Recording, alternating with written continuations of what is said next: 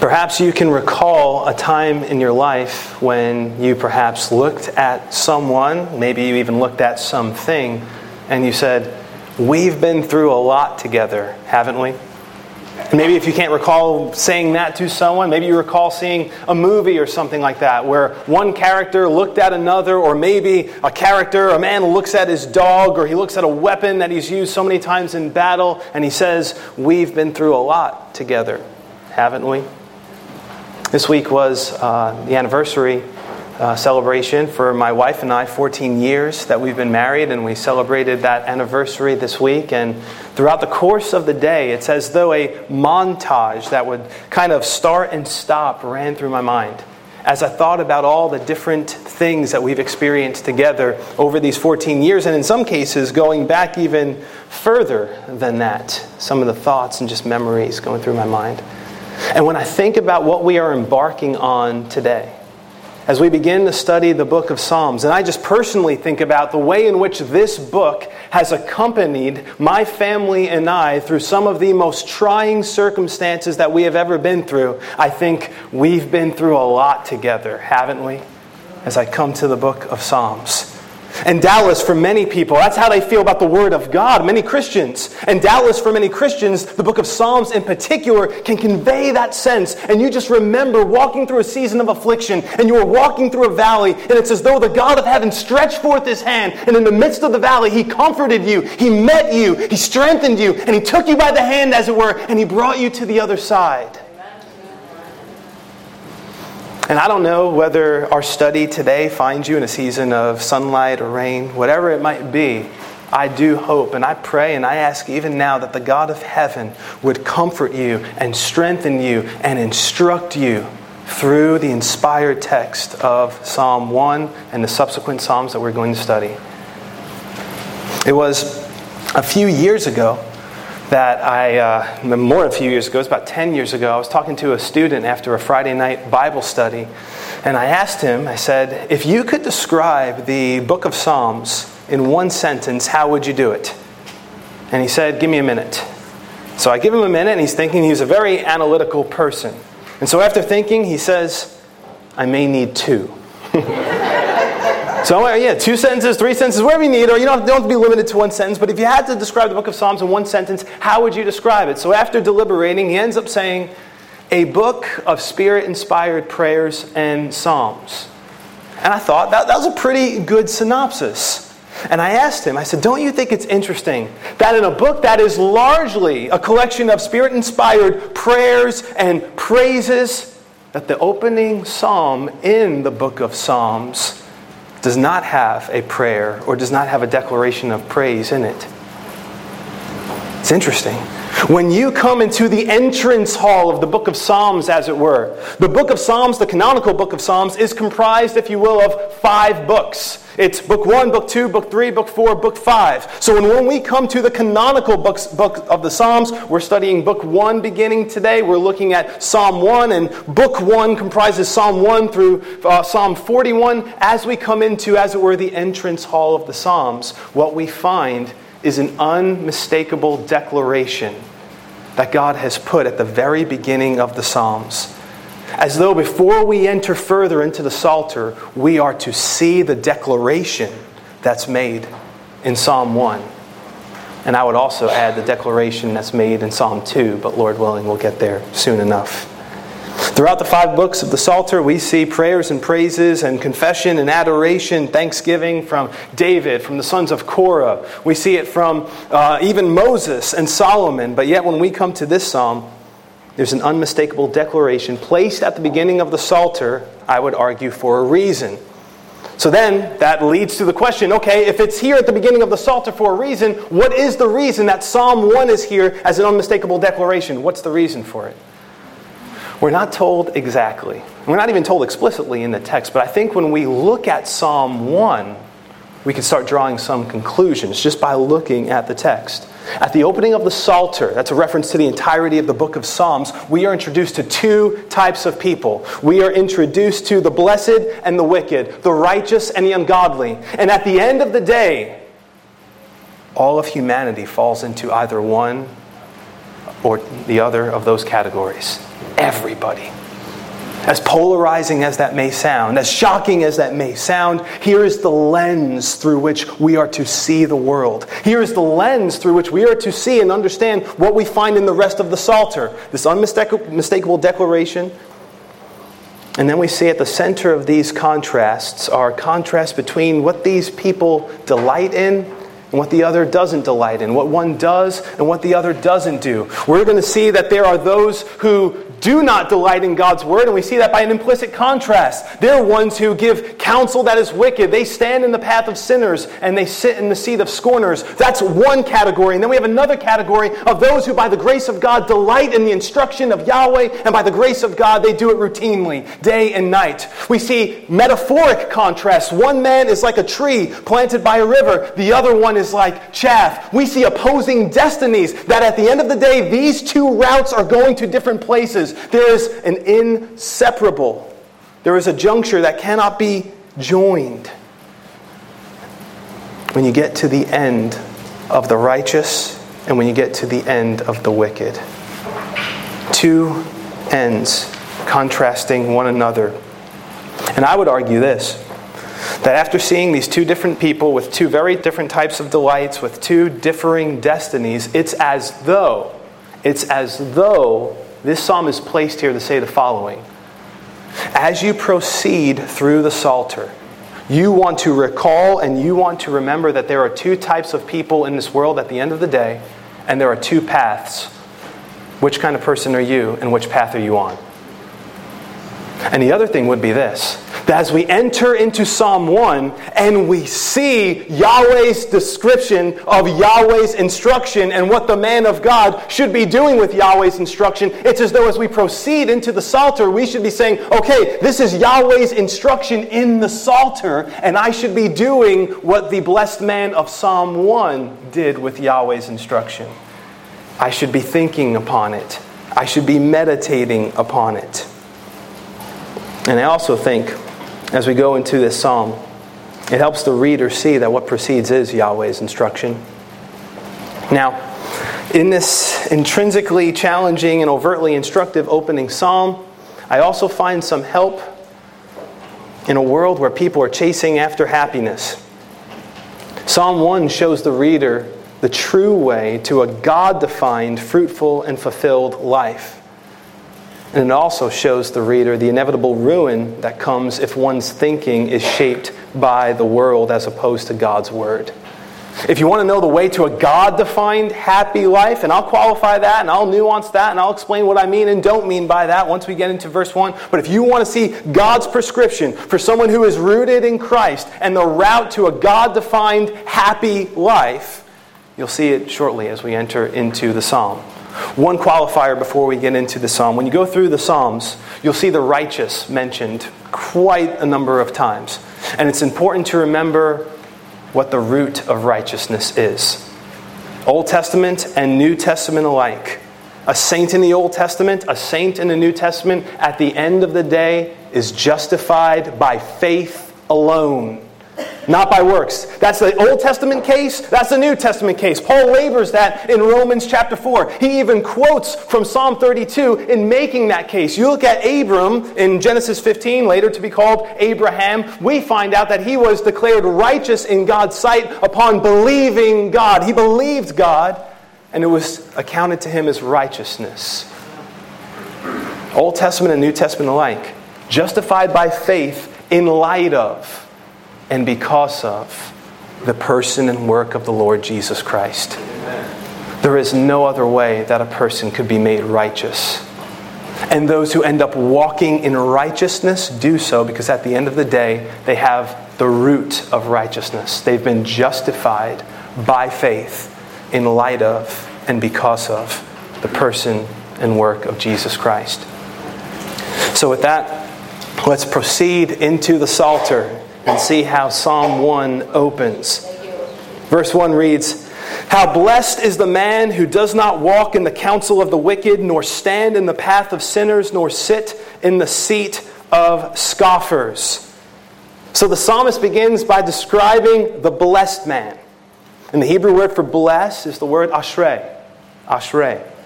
This word connotes happiness. But don't think of happiness in the worldly, carefree, only present kind of happiness if difficulty is absent kind of way. This isn't a lighthearted or frivolous kind of happiness. This word that's used here, particularly within the context of this psalm, speaks of being happy in God. You see that very clearly in verse 2. This psalm, and the way it's used regularly, and this word and the way it's used regularly, speaks of someone who is blessed with favor from God. So the kind of happiness that the blessed man experiences is not a mere transitory feeling. It springs forth from having a right relationship with Yahweh through faith. The psalmist, all throughout the Psalter, speaks of the blessedness of the one who trusts in Yahweh. Psalm 34, verse 8, for instance, says, "Blessed is the man who trusts in him." It's Yahweh when you look at the first half of that verse. Such faith is the soil from which faithfulness springs. This word that's used here, blessed, not only connotes happiness, but it's interestingly here in the plural. So it's as though the psalmist is opening by saying, "Oh, the manifold happiness that such a man enjoys." But there's more. So it's not only that the word connotes happiness, it's not only that it's in the plural, but it's at the beginning of the sentence in a kind of emphatic position. So it's as though when we enter into the Psalter, there's a kind of exclamation we meet upon walking through those doors and entering into the vestibule. Oh, the blessedness of this man. It's as though the psalmist is declaring, this is the kind of man you want to be like. This man is the blessed man. When I was younger, and I know this was the case for a lot of people, I know a lot of people had posters of different people up in their rooms. I didn't happen to have posters of people up in my rooms. Not that I was above such a thing. I didn't need a poster of Zach Morris up in my room to say, I think that, in my pre-Christ mind, I think that's what the blessed man looks like. That's the kind of man I want to be like. But people had posters up in their room of different people. I think a very popular one was Michael Jordan. And if people had a picture of Michael Jordan up in their room, they were usually thinking something like this: I want to be like Mike. If people had a picture of a different celebrity up in their room or something like that, they would look at that person and perhaps there would be some sense of admiration. There usually would be a sense of thinking, okay, that's a route to happiness for me. If I could be like that person, if I could kind of live the life that they live, there would be my route to happiness. And many of us know what that's like. Before knowing Christ, you would look at other people and you would say, oh, that's a blessed man, or that's a blessed woman. That's the kind of man I want to be like. That's the kind of woman I want to be like. And as we walk into the Psalter, it's as though God is making very clear for us, I want you to see what the blessed man looks like. And ultimately, that will become much clearer when we get to the New Testament and we see the blessed man par excellence, the Lord Jesus Christ. More about that later. So we walk into the Psalter and we start to get this depiction of what the blessed man looks like. And it's as though we're reading and we're seeing the imagery in this psalm, and God is showing us the true route to God-prescribed happiness rather than constructing our own bridges to nowhere. At least bridges to nowhere good. So after this man is identified, he's described in negatives. Look at the verse. He's characterized by the counsel he will not walk in, the path he will not stand in, and the seat that he will not sit in. Notice the language. Not walk, nor stand, nor sit. Now these words connote possibly a couple of things at least. But one thing I want us to see is the idea of immersion. This man is not walking in the counsel of the wicked or the ungodly. He's not standing in the path of sinners. He's not sitting in the seat of the scornful. He's not immersed in worldliness. He's not immersed in the world's thinking. He doesn't have fellowship with darkness. This is not who the blessed man is. He is not this. It's the language of immersion. There's a way he doesn't walk. There's a path in which he doesn't stand. And there's a seat in which he does not sit. As Derek Kidner notes, these words, quote, draw attention to the realms of thinking, behaving, and belonging. Thinking, behaving, and belonging. There may also be a sense in which these words are meant to reflect a progression into a settled state, a traveling down a kind of slippery slope. It could be the kind of slow fade that Casting Crowns sang about. It's kind of the slow boil that the frog goes through, not realizing that he's in boiling water until it's too late. That may be part of what's communicated here, because you have this one who at first is walking in the counsel of the wicked or the ungodly. So just hearing it, and then all of a sudden hearing it turns into walking, and walking is where we pick up in the text. But then it's not just walking in the counsel of the ungodly, it's taking a stand, and that's the idea of the language that's used there, standing in the path of the wicked, and the implication is that they are traveling down that path of sinners as well, doing what they do, living the way they live, and so on. And this settled state reaches its bottom, if you will, at least in this psalm, by sitting in the seat of the scornful. Sitting in the seat of those who scorn the things of God, or those who don't engage in the same sinfulness that they themselves enjoy or endorse. Charles Spurgeon said that those who get to the latter point have taken their degree in vice. They're installed as doctors of damnation that are looked up to by other masters in Belial. Now, before we move on from verse 1, I want us to look a little bit more closely at each of the things that's described here, each of the things that the blessed man does not do. The blessed man does not walk in the counsel of the wicked. The wicked, or the ungodly, if you look at another translation, they have a lot of counsel they want to give. They have counsel as to how you should run your household, what it means to be a good father, what it means to be a good mother, what it means to be a Christian. The world has opinions on that. They have counsel about those things too. They have counsel about what a relationship should look like between a boyfriend and a girlfriend. They have counsel about what you should do on the weekends. They have counsels about what movie you should watch. They have counsel about so many different things. The blessed man discerns it, sees that it doesn't line up with the will of God, and he does not walk in it. There's so much counsel this world would love to give you. They want you to wear their lenses and to see the world through their lenses, whether they know it or not. But the blessed man, according to Psalm 1, will not do it. I also want to say, remember that when the Scripture says the blessed man does not walk in the counsel of the ungodly, that does not necessarily mean the most depraved people in society. You can get ungodly counsel from somebody who is very polite and well-mannered. You can get ungodly counsel from someone who does their 8 minutes of Bible reading a day, maybe even attends church, is very polite and well-spoken and talented and so on. But they're still ungodly because at the root, the Bible is not the foundation for their thinking nor the authority for their living. But the whole point here is that there's ungodly counsel out there. You meet with it regularly. Sometimes, as scary as it is, right, it emerges from our own fallen frames and in our minds. The blessed man does not walk in that counsel. He walks away from it. So that's one. The blessed man does not walk in the counsel of the ungodly. But two, nor does he stand in the path of sinners. So when we read that in English, we might interpret it wrongly. Standing in the path of sinners might sound to us like somebody standing in the path trying to stop people who are walking down the path. That's not what this means here. To stand in the path of sinners means to be on the path that they are on. So a sinner here, somebody who's kind of given to rebellion against God, there's a path that they're walking on. In the New Testament, we know it to be the broad road that leads to destruction as opposed to the narrow way that leads to life. Matthew 7, verses 13 and 14. So we see here that the blessed man, he doesn't walk and stand on that path. Standing on that path likely implies also traveling down that same road, sharing the same manner of life. And just as the New Testament asks, what fellowship does light have with darkness? What fellowship or what in common does a believer have with an unbeliever? That doesn't mean that you don't have compassion and care about those who are outside of Christ, but there's a different path that you're on. So we could say in light of those questions, what does the path of a believer, a follower in Christ, have in common with one who is outside of Christ? Doubtless there should be many distinctions between the two. And we see here, nor does he sit in the seat of scoffers. This is where the digression reaches its bottom.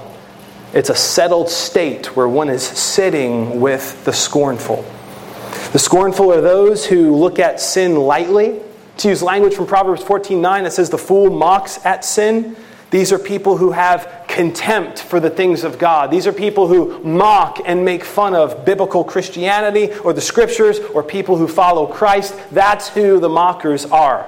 You don't want to be sitting with the mockers, especially when you see how they're described in the book of Proverbs. You go through the book of Proverbs and you see how this word is used. This is how the mockers are described. The scoffers or the scorners, they're described as those who delight in scorning. Proverbs chapter 1, verse 22. They are those who do not listen to rebukes. Proverbs 13:1. They are ones who will keep themselves at distance from the wise so that they might not be corrected. Proverbs 15:12. They are those who are presumptuous and proud and act with pride. Proverbs 21:24. Their presence brings contention. 22:10. And they are often detested in the sight of others, believers and unbelievers alike. Proverbs 24, verse 9. The scoffer, to draw parallels from Romans 1, are those who do not only approve of sinful behavior, they mock and they scorn and they ridicule those who do not participate in their folly. Now, to be clear, just one other qualifier here, to not reach that level of depravity does not mean that one is on the right path. You know, you might think in your mind, like, all right, I'm not sitting in the seat of the scornful, so how bad could it be to stand in the path of sinners or walk in the counsel of the ungodly? Ungodliness can wear all different types of garb, from work clothes to holy robes. The blessed man doesn't walk or stand or sit in the places mentioned in verse 1. Well, having seen what the blessed man does not do, we come to verse 2 and we turn our attention to what, by the grace of God, he does do. Verse 2, but his delight is in the law of the Lord, or the law of Yahweh, and in his law he meditates day and night. So in contrast to the previous behaviors that the godly man, the blessed man or woman walks away from, here we see the blessed man delights in the word of the Lord and he meditates on it day and night. His meditation is not merely a discipline, rather, as the text tells us, his delight is in the law of the Lord. It reminds me of my 1-year-old baby Thea. She doesn't drink milk because she is well disciplined and she follows a schedule to make sure she gets her milk in.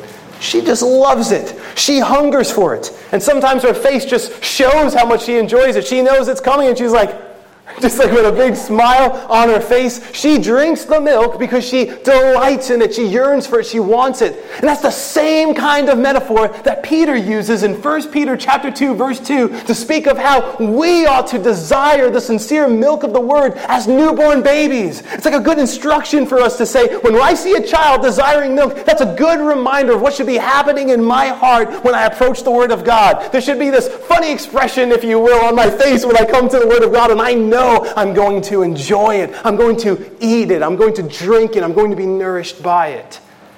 And if that flame begins to wane, and so often it does in our fallen frames, we must pray that the Holy Spirit would fan the flames of ember, would fan the embers of delight into flame.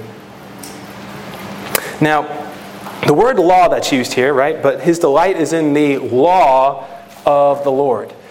You see the word law, and usually what you would think is, okay, I'm thinking the 5 books of the Bible that open the Bible, right? Genesis, Exodus, Leviticus, Numbers, and Deuteronomy. Well, it could be used like that, and sometimes the word is used like that. Sometimes the law is used with reference to the 10 Commandments. But the idea here, in that word Torah, speaks of Yahweh's instruction. So here it's much more broad than saying, I delight in the opening 5 books of the Old Testament canon. It's saying he delights in Yahweh's Torah, Yahweh's instruction. The blessed man thinks about it often, and he thinks about it often because he delights in it. The sentiment calls to mind the Psalm 119 psalmist who wrote, "Oh, how I love your law. It is my meditation all the day." Psalm 119, verse 97. Verse 103 says, "How sweet are your words to my taste, sweeter than honey to my mouth." That's the kind of delighting that's referenced here. Doubtless, in both cases, the psalmist's delighting fueled his meditating. But I also want to say this. I would say that the converse is also true. that his meditating fueled his delighting. Sometimes people can look at a verse like this and say, okay, so I guess I'm not meant to think about the Word of God day and night because I'm not delighting in it as much as I should be. And then somebody might ask, well, what do I do if I'm not delighting in the Word of God? And I see here that the blessed man delights in the Word, and it seems to be some sort of connection between his delighting and his meditating. But what happens if I'm not delighting? Then I would say you meditate. Because the meditating, I would argue, will lead to delighting. I get that from Psalm 19. In Psalm 19, verse 8, we see how David knew how reflecting on God's word could bring delight. There he wrote, "The precepts of the Lord are right, giving joy to the heart." So know that so often in the life of a Christian, it's going to be delighting that's going to fuel your meditating, but so often it will also be your meditating, thinking about the Word of God, that's going to fuel your delighting. Well, that brings us to that practical step of meditating. You'll notice in the second half of the verse we're told, "And in his law he meditates day and night." It's important to remember that biblical meditation is not emptying your mind and just sort of, thinking about whatever thoughts come and like watching your thoughts. See what you think about and then follow your mind. No. Biblical meditation presupposes that your mind is already filled and that you're going to be thinking upon God's Word. That's biblical meditation.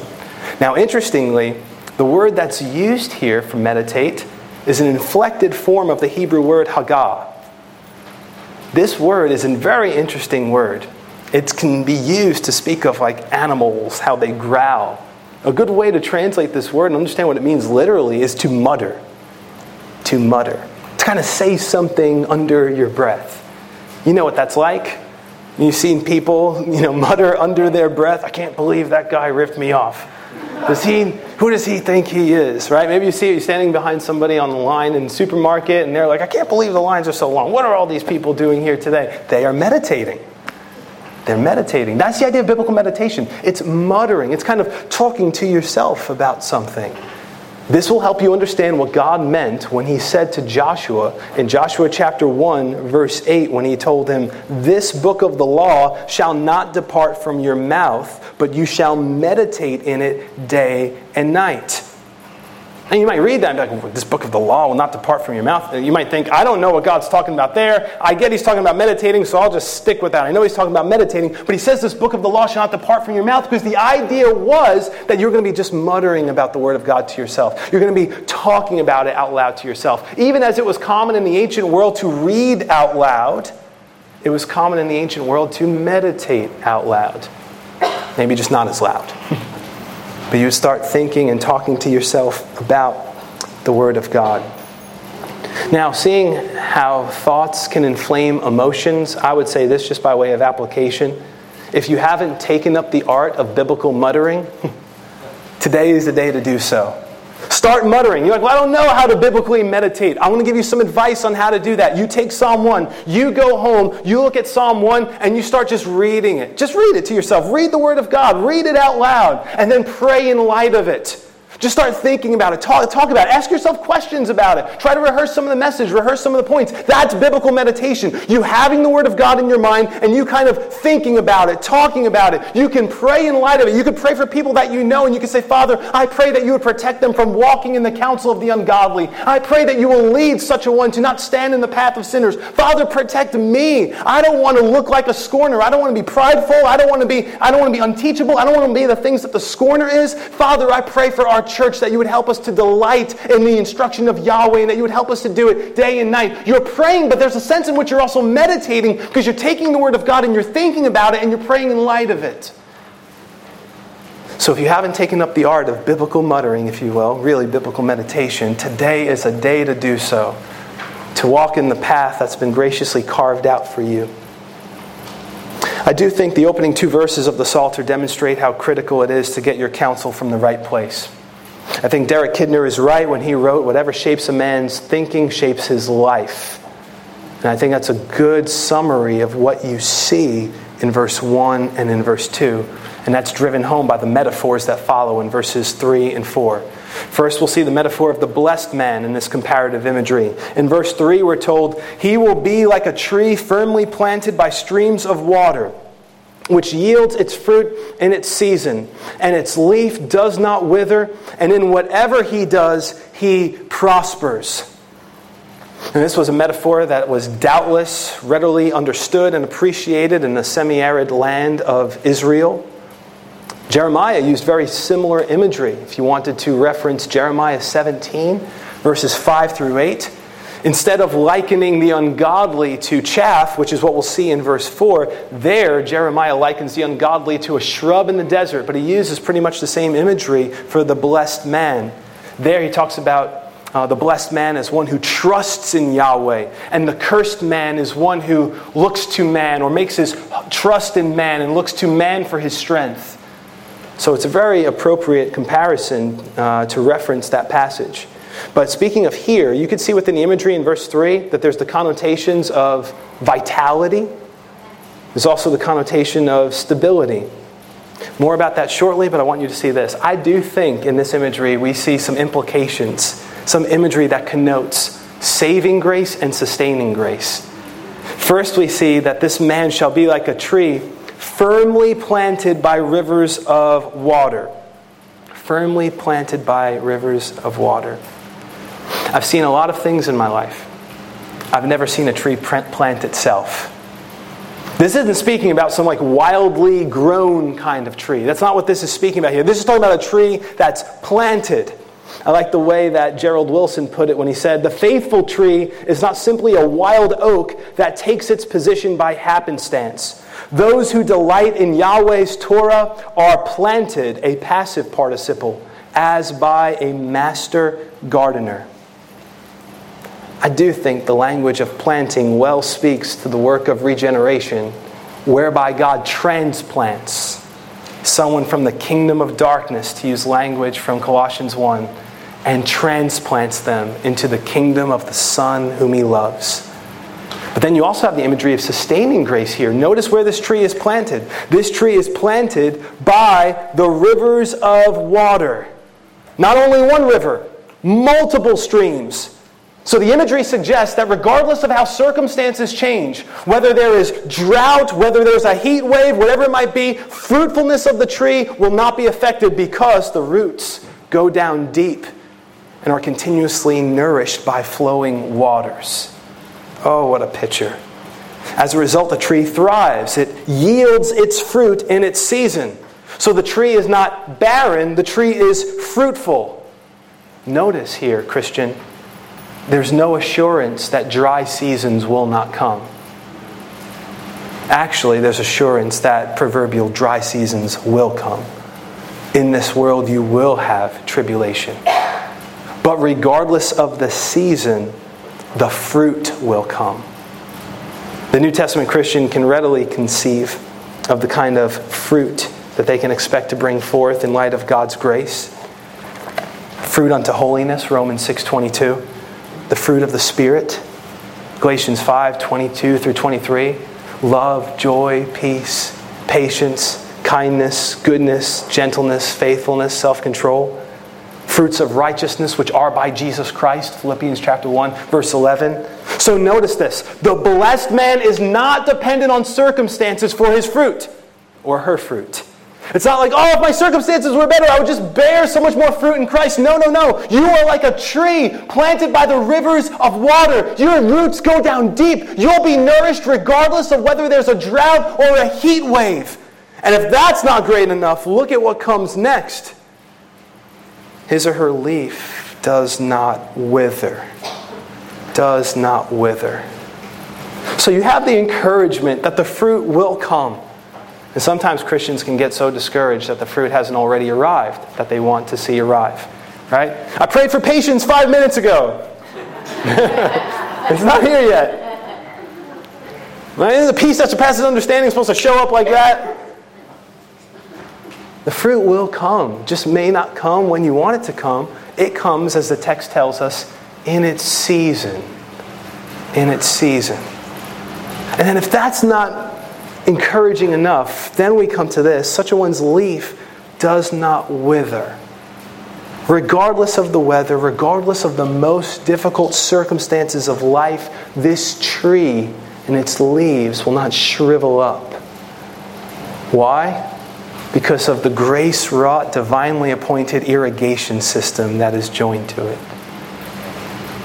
I think one of the best experiences that a Christian can have is coming through a fiery furnace, as it were, and then coming to the other side and seeing that their leaf did not wither, if you will. And they know, well, they should know, that it's not because of them. It's because they've been graciously planted, because they've been graciously sustained. And at the end of the day, we know as New Testament Christians that the only reason why our leaf will not wither is because of union with Jesus Christ. And what a feeling it is to get to the other side of a famine, of a heat wave, of a drought, and to say, the leaf did not wither. The fruit actually still showed up, and you know it wasn't because of you. Because you were sovereignly planted and sovereignly sustained. What grace. And furthermore, we're told that in whatever he, the blessed man, does, this speaks to the totality of his life, he prospers. Now, when you go in the Old Covenant, you could see that material wealth, material prosperity of one kind or another, one's cattle and so on, was connected with covenant obedience and covenant blessing. However, just note, even under the Old Covenant, there were men like Elijah the prophet who, though godly, were not wealthy. So it's sad when this verse is used by prosperity preachers to say, look, you should be wealthy. No. Even under the Old Covenant, where there was an association for the nation of Israel with obedience and blessing, that didn't mean that every single person who obeyed God was going to be blessed financially. Take Elijah as an example. And don't forget about all the ungodly wicked who prospered, lest you become like one of Job's miserable comforters. And say, I know what's going on here. Job's a mess because he's sinned. Or because he's not repenting fast enough. No. So what is going on here in this verse? So while the prosperity spoken of here could have application to, say, one's crops and cattle, it's not, as one commentator notes, the assurance of great wealth, but primarily to God's blessing the works and words of the righteous. Let me further apply this so we can understand it. How would this apply to a New Testament Christian? Does that mean if you make a Christian the CEO of a Fortune 500 company, that the stock price is going to go up and earnings are going to go through the roof? No. That could happen, but it's not what this verse is saying. I think the application could be something like this. Christians are told to do everything that they do, that we do, whether in word or deed, as unto the Lord Jesus Christ, Colossians 3:17. And that a motivation for abounding in the work of the Lord is knowing that our labor is not in vain in the Lord. 1 Corinthians 15:58. Therefore, you might say in one way or another, when a Christian does what he or she does for the glory of God and in love towards others, it's always prosperous and never useless. I think that would be a good application of this. Whatever you put your hand to, when you're doing it for the glory of God and out of love for God and for others, it's always prosperous. It's never useless. Having provided an image of the blessed man, the psalmist now provides a contrasting one of the ungodly. Verse 4 says, the wicked are not so, but they are like the chaff which the wind drives away.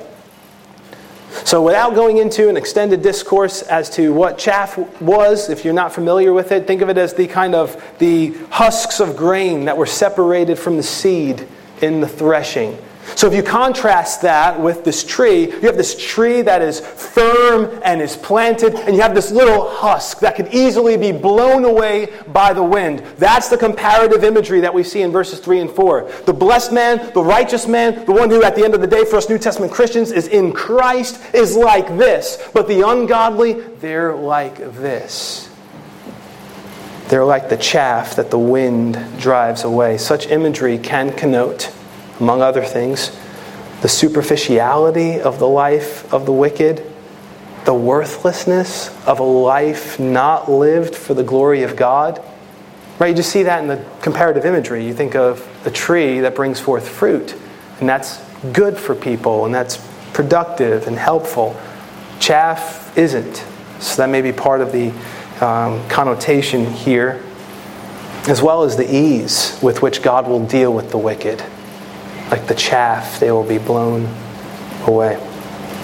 Verse 5 says, and this is where we begin to see the opposing destinies, "Therefore the wicked will not stand in the judgment, nor sinners in the assembly of the righteous." So the word "therefore" lets us know that a kind of verdict is coming. Therefore, in light of what you've seen in verses 1 and 2 and verses 3 and 4, therefore, in light of that, here's the conclusion of the matter for both parties. The wicked will not stand in the judgment. And while there were temporal judgments to be rendered in the Old Testament, in some cases where parties of Israelite jurisprudence would condemn guilty individuals and they'd be separated from the covenant community, the language here, especially in verse 4 and 6, I think ultimately applies to the ungodly not being acquitted in the final judgment. They will not stand in the judgment. It's worth noting here that the language of standing can connote different things, all of which are true. You see in Revelation 16:17, for instance, the trembling of those when the wrath of God and the Lamb come. So there's a sense in which standing can speak of the way in which the ungodly will not be able to withstand and escape the judgment of God. There's a sense in which this language, especially if you get the kind of courtroom imagery that is likely going on here, there's a sense in which the ungodly will not be able to stand under the scrutiny of God's justice. After all, Psalm 130 verse 3 says, "If you, Yahweh, should mark iniquities, O Lord, who could stand? Who could stand?" And the idea there might be something like this, that when the books are open and every mouth is stopped and the whole world becomes guilty before God and is revealed to be that, it's as though heads hang low. And to use a metaphor from one commentator, it's as though the ungodly don't have a leg to stand on. This language also, again with the courtroom imagery, could speak of just not being vindicated, not being acquitted, but being condemned. And then we see that these ones will not be gathered in the assembly of those whom God has called righteous. In the final analysis, there will be constituted an assembly of those who God has ordained to be and are righteous. Righteous. I think one of the things that is a possible scary implication of this is that even if they once stood among the public assembly of God's people, they wouldn't any longer. It reminds us of the parable of the wheat and the tares, or the parable of the wise and foolish virgins. It reminds us of the parable or Jesus' use of the metaphors of the sheep and the goats, that there is coming a separation. Brethren, you must live in light of that reality. It will help you live in such a way that you could discern soberly the world in which you live. This is what's coming. There is coming a separation. And it should make us all the more zealous to tell those who don't know Christ about the goodness of God and the gospel. It should make us all the more zealous to humble ourselves before the holiness of God and to see that we honor our great God in the here and now. Verse 6 concludes this psalm with both an explanation for the separation and a final contrast of the two ways. "For the Lord knows the way of the righteous, but the way of the wicked will perish." I agree with James Montgomery Boyce when he said verse 6 is a fitting end to the psalm and a proper thematic statement from which to proceed on into the Psalter. Now, when the psalmist says here that the Lord knows the way of the righteous, it's not just talking about like He knows. He knows everything. His understanding is infinite. We know that. Psalm 147, verse 5. The Hebrew word that's used here, yada, speaks of a kind of intimate acquaintance with. Yahweh is intimately acquainted with the way of the righteous. He loves righteousness. That's one of the things He delights in. Jeremiah chapter 9, verse 24. Therefore, He not only knows the way of the righteous, He loves the way of the righteous. It's the way that He carved out. It's a way that well reflects and images His righteous character. And as a result, the implication is the righteous, having been made righteous by the grace of God, having made their calling and election sure, if you will, by walking in righteousness, they can have assurance of a secure standing in the day of judgment. This is not the case with the ungodly. They will, as the scripture says here, but one way, having seen that they will not stand in the position of acquittal on the day of judgment. In the last verse, we're told, but the way of the wicked will perish. I think the language connotes that it will come to nothing. But notice, it's not just the ungodly that's being spoken of here, it's the way of the ungodly. The way that they've carved out for themselves. Like the woolly mammoth or the dodo bird, one day the way of the wicked will be extinct. How amazing is that? You see rebellion in this world against God. You see the way of the ungodly. It takes all different kinds of forms. It takes the form of abuse. It takes the form of foul language. It takes the form of cheating and stealing and blaspheming. One day, the way of the ungodly will perish.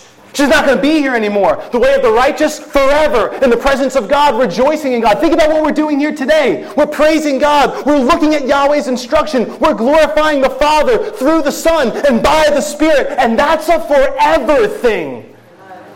You look at corruption and injustice and evil and iniquity, and it's got an expiration date.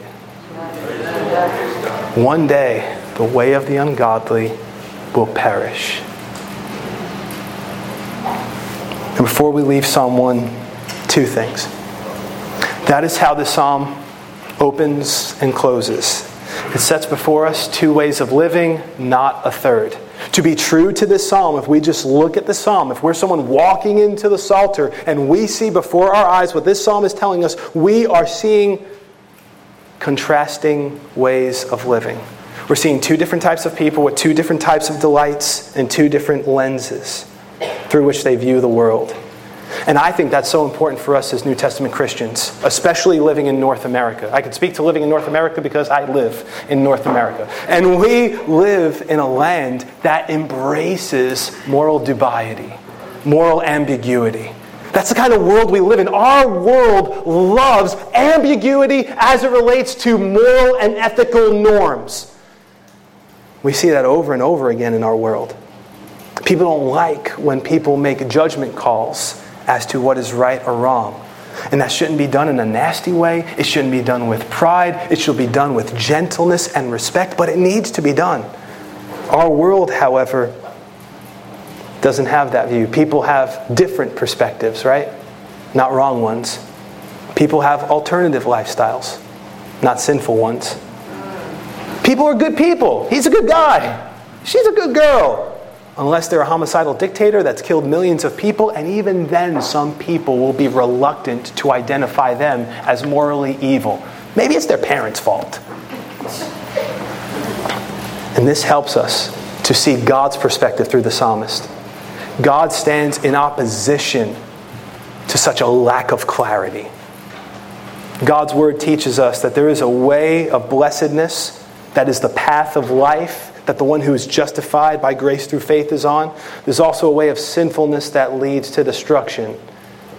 And it is of the utmost importance that everyone in this room would find themselves numbered among the assembly that God has called righteous. Remember that old hymn? I think it's a hymn.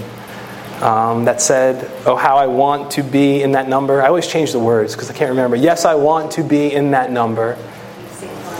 When the saints go marching in. And you think about that, and if you say, well, I want to be in that number. Like, I want to be, I get the picture here, I get two paths, I see that they're going to two separate places, and I want to be in that number.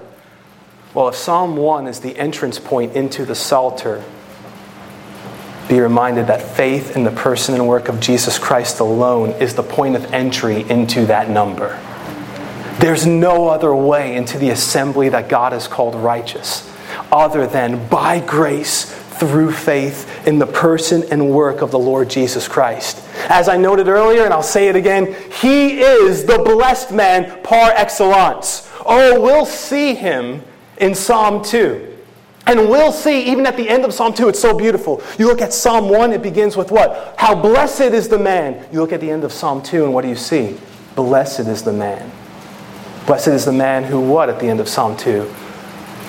Blessed is the man who puts his trust in Him, the Son of God, who's identified in Psalm 2. We're going to see gospel implications even as we enter into Psalm 2. Blessed are all who trust in him. We come to the New Testament and we see very clearly that Jesus bore the curse of divine wrath, of divine punishment on behalf of all who would believe in him for the forgiveness of sins. So if you want to be in that number, there's only one way to be among that assembly that God has called righteous. It's because the blessed man par excellence, the perfectly righteous one, the Lord Jesus Christ, the righteous branch that was prophesied of in the Old Testament, he bore the wrath of God on the cross. He died for our sins according to the Scriptures. He was raised on the third day according to the Scriptures. Christ died for us, the just. He was the just, and he died for the unjust to bring us to God and to bring us into that assembly that God has called righteous. So the point of entry into the Psalter, Psalm 1. The point of entry into the assembly that God has called righteous is by turning away from your sin, repenting, and looking to Jesus Christ alone for the forgiveness of sins. And by the grace of God, you will then walk in the path of blessedness that we see described in this psalm. But that comes first. Let's pray. Father, we thank you. We thank you for your instruction, that we are not left to walk through this world as those who are without light. Thank you, Lord, to use language from Psalm 36. In your light we see light. And thank you, Heavenly Father, for the way in which your word is a lamp to our feet and a light to our path. So, Father, may you find us by your grace instructed this day. May you find us, Father, walking not in the counsel of the ungodly or standing in the way of sinners or sitting in the seat of the scornful, Lord. May you so work in our hearts by your grace that we would delight in your instruction. That we would be like those spoken of in Deuteronomy 6 who think about your instruction regularly and talk about it on the road and so on, Lord. May you find us muttering to ourselves about your greatness and your glory. May you find us meditating on your word. And we thank you, Father, for the grace that transplanted us from the kingdom of darkness into the kingdom of light. We have no righteousness of our own to boast of. We know that we are nothing in and of ourselves, Lord. But we thank you for grace that is greater than all of our sin. And Father, we pray that you would help us to bear fruit that would glorify you and would do good, Lord, to others. And Father, if there is anyone in this place who hasn't come to your Son, the righteous one, Father, may today be the day that you bring about in their hearts the grace of repentance, Lord. And may there be a sorrowing over sin. May there be a grace-wrought fear of the holy God of the universe. But then, Heavenly Father, I pray that at the same time, there would be this Spirit-wrought faith whereby they see the gospel of Jesus Christ. They see that He died for sinners and rose from the grave, and they say, I believe that He is the Son of God and that He is my Savior and He died for my sins. And Father, by grace, would they then walk with you and bear fruit? We thank you for this day and this great honor of being gathered in this assembly, Lord. And it's in Jesus' name we pray. Amen.